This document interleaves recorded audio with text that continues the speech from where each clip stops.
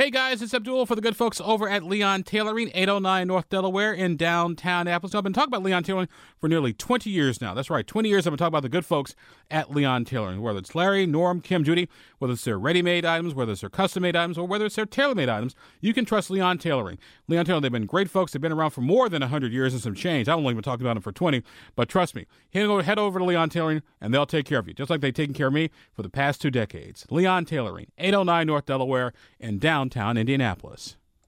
Well, while the state of Indiana has built one of the most competitive business climates in the country in the last 2 decades, the state still must be courageous to identify shortcomings and bold enough to tackle them. That is the mindset behind the Indiana Chamber's latest report on economic development here in the state of Indiana. Indiana Prosperity 2035, a vision for economic acceleration. And join us on the Newsline to talk about that report, as well as some other things going on in Indiana business these days, is our good friend Kevin Brinegar from the State Chamber of Commerce, outgoing president, as he gets ready to sort of wind down his tenure at the State Chamber. So, Kevin, my friend, sir, thank you very much for being with us. How's everything going? Well, just fine, although you could have gone all day without saying outgoing.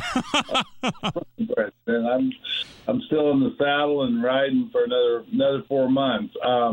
Things are going well. You know, we came off a really important and really successful session for the business community, and we believe there's strategic investments that have been made that will serve Indiana very well into the future. And we've been working for about 18 months on a new visioning plan. This is our third long-term economic visioning plan. The first 2 have served Indiana very well. The one we're operating on currently had a scheduled end date of 2025, but with the tremendous upheaval and the rapid expansion of change and the impact of the pandemic, our foundation board and staff felt that back in fall of 2020 that now was the time to begin to work on the next future visioning plan. And last week we released Indiana Prosperity 2025, and we're happy to talk about that. So what are some of the highlights of the 2035 proposal? Well, there are 6 pillars. And then there are goals within those pillars. There's 31 goals overall. I might just highlight a few. The 2 cornerstone pillars of this plan, not surprisingly, are workforce, and we say building a talent pipeline that will meet the employer workforce needs, and K-12 education, which is continuing to improve and build a system that prepares all children for economic success. And that's rooted in the fact that our percentage of our adult workforce that has some college degree, associate's degree, industry-recognized credential, some training certificate ranks in the bottom third of the states. And we've made improvements over the last 10 years. But we still have ways to go. And you talked in the outset here about our great business climate, and we want to maintain and enhance that. But we're a lap or 2 behind when it comes to the education and the quality of our workforce, and we don't want that to ever be an inhibiting factor to economic growth, to recruiting and retaining businesses in Indiana. So that's going to be a key focus of ours. And just a couple of the goals I'll highlight are under workforce, increase to 70% the proportion of Hoosiers that have earned a high-quality degree or credential. We've moved up to 54% in the latest ranking. The goal in our 2025 plan was to be at 60% by 2025. We're within striking distance of that, but we think we need to set our sights even higher. And the reason is because over 95% of the newly created jobs, not jobs that were just that are already there, that somebody retires and somebody else fills, but the newly created jobs require more than a high school diploma. So we've got to match up the skills and the education and training attainment of our workforce to the job needs and skills of today and tomorrow. And part of that's going to be enhancing the skills of those that have dropped out of high school or just have a high school diploma, because those are the folks that are have lower participation rates in the workforce. Barely 50% of our high school graduates are in the workforce, and not even 40% of our high school dropouts are in the workforce. And part of that is child care. Part of it is they can't command a wage without a high school diploma even, to make a living wage. And so they rely on government. We also, in the K-12 area, we have got to improve iLearn scores for our 3rd through 8th graders. 31% is abysmal, quite frankly, and there should be a hue and cry. So we want to do that. And then we want, with regard to iRead, we want to exceed 90% of our students being proficient. That would be cutting the failure rate by half. And because, as many teachers and educators will tell you, from kindergarten to 3rd grade, you learn to read, and from 4th grade on, you read to learn. And not reading at grade level by the end of the 3rd grade is a high predictor for dropping out and for less economic success. Our guest on the program today is Kevin Brinegar of the State Chamber of Commerce. So to talk about Indiana's business climate and the Chamber's latest report on Indiana and what Indiana can do to improve its sort of business climate. Kevin, it's interesting because when we talk about workforce development and education, I've been in Indiana almost 20 years now, and that just seems to be sort of a recurring theme on education. The fact that a significant number of Hoosiers only have a high school diploma, because you would think that as time has gone by in the 21st century, that you need more than a high school diploma to be successful. And doesn't mean you can't, but your chances improve, with at least some type of post-secondary education. What is it about that message that people just don't seem to be getting through? Well, we are making improvements, Abdul. In 2012, when we started the current visioning program and the Commission for Education set the 60% goal, Indiana was only at 33% of our adult population that had a degree or a credential. We've bumped that up. Now the latest numbers are to 54%. So that's a 20% increase in 10 years, and that's very, very significant. The challenge is that other states are enhancing the skills of their adult workforce as fast or faster. And so consequently, we still rank in the bottom third. And so it's an ongoing thing. And I think it's rooted in our history. We are the most manufacturing intensive state in the country. We're a big agriculture state. And, 30, 40 years ago, you didn't those types of jobs didn't require post-secondary education like they do today. But, you go into a factory today and you're seeing robots and computers and statistical analysis and processes and, tight tolerances. And agriculture has become incredibly technology-oriented and with automation and even artificial intelligence. And so it's much, much more demanding. And that's the way. But I think we weren't as far along because of the nature of the history of our state's economy. And so it's just a continuing effort to catch up and to transition in that direction. And as I said earlier, increasingly, almost every newly created job requires some skills and training and credentialing beyond high school. And we've just got to keep pounding that message so that we make really a cultural change across our state if we want the citizens and the businesses of Indiana to achieve their economic potential. Kevin Brinegar, the State Chamber of Commerce, with us on the program today, talking about the Chamber's Indiana Prosperity 2035 plan, which sort of makes suggestions and identifies areas where Indiana can improve its business climate. Kevin, a conversation you and I have on a pretty regular basis is how the job market has changed. It used to be people sort of move where the jobs are. Now they sort of go where they want. They figure out where they want to live, and then eventually they find the job that they're looking for. Was there anything in the 2035 plan that has sort of addressed those quality of life type issues that are so important for so many young people these days? Well, it is. In fact, one of the 6 pillars is making quality of place strategies a priority. We want to achieve top 5 status nationally and lead the Midwest in population growth and stabilize population levels in Indiana cities and towns with 10,000 or less residents. And part of that relates to infrastructure.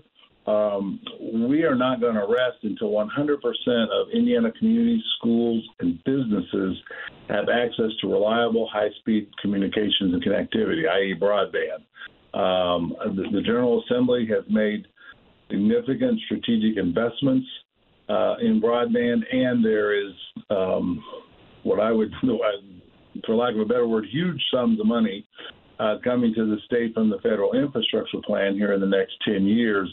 And it's going to be important that we use that wisely because that will allow folks to work from anywhere and allow them to maybe get out of the crowded and expensive urban areas of the East Coast and the West Coast, and even our neighbor to the west, around Chicago. It's become untenably expensive to live and provide opportunities throughout the state of Indiana. So, yes, quality of place is a critical priority, and we supported and pushed and are pleased that the General Assembly appropriated another round of READY grants for quality of place at the local level to the tune of $500 million. I want to say also, Kevin, you guys focus on health and prosperous communities and citizens, and you also sort of cited the state's recent investment in public health and also substance abuse and mental health. Yes, indeed, and we've got a whole array of programming going on in that area from the Chamber's Wellness Council of Indiana, both tobacco cessation. We're doing mental health first aid training for HR directors and people in businesses, and we've got the wellness certifications, just a whole array of programming. In fact, there's a free program coming up here in the next couple of weeks. And so that is a strong emphasis of ours, as well as enhanced civic engagement. And there are 3 different civics-related initiatives that the Chamber is going to be participating in and rolling out here in the very near future as we try to have and promote a more civil discourse and more voter participation, et cetera, that falls in the category of civics. And also, my friend, I also want to say, too, we also talk about infrastructure and energy, which is obviously crucial for any business to succeed and do well.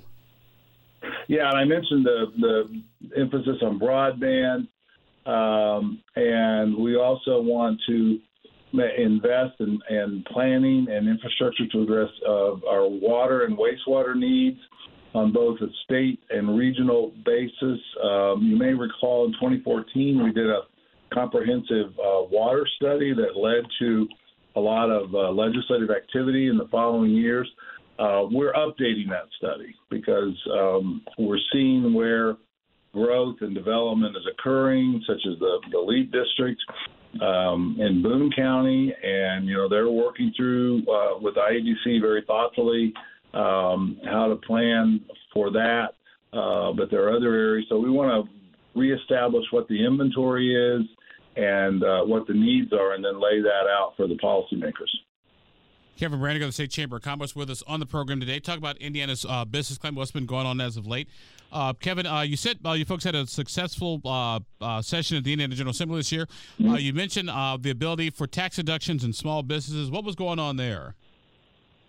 Well, in the federal tax relief plan of 2017, There were a lot of rate reductions and tax relief on one side of the ledger, but there were also some, quote, pay-fors that raised revenue on the other side, one of which was to limit the amount of state and local taxes paid on federal tax returns to $10,000. That affects not only individuals, but small business owners who pay their business tax liability on their individual income tax returns at both the federal and state level. Senate Bill 2, which was the very first bill the governor signed, and I had the privilege of going to that bill signing back in February, it essentially sets up a workaround where our small businesses, which is 95% plus of all the businesses in Indiana, can pay their state taxes at the federal level, or excuse me, at the entity level as a business entity, and then that will allow them to take full deductibility rather than be capped at $10,000. And we've heard from businesses all over the state what a great tax relief that is. And the estimates were, as much as $150 million statewide in reduced federal taxes. And this was a win-win for the state because the businesses got tax relief, but it didn't cost the state any revenue. It didn't affect the state's revenue stream. So that was important. And then also the acceleration that was in the budget bill of the reduction of the individual income tax rate not only benefits all us individuals, but also provides accelerated tax relief to businesses relative to what they would have paid at the higher level. So those two items alone were probably provide tax relief statewide of north of $200 million over the next couple of years. Kevin, we got just a couple minutes left here. I want to give you guys a chance to talk about your upcoming Indiana Business Employer Survey. Folks talk about the state of business in Indiana, how things are going. Can you give us a little bit of a preview? Yeah, we've just finished, I can't remember, it's 15th or 16th annual employer survey. It's an extensive survey of employers all over the state, totaling about 1,000 respondents. And I was looking at some of the numbers last night, and we'll be doing a full-fledged press release. But one of the things that jumped out at me that I take a lot of pride and interest in is when asked about the right track, wrong track question for Indiana, which you typically see in other general political polls, business leaders in Indiana are saying that 68% of them are saying that Indiana is on the right track. And so that, I think, speaks to the accomplishments that we were able to work with the General Assembly to achieve this past session.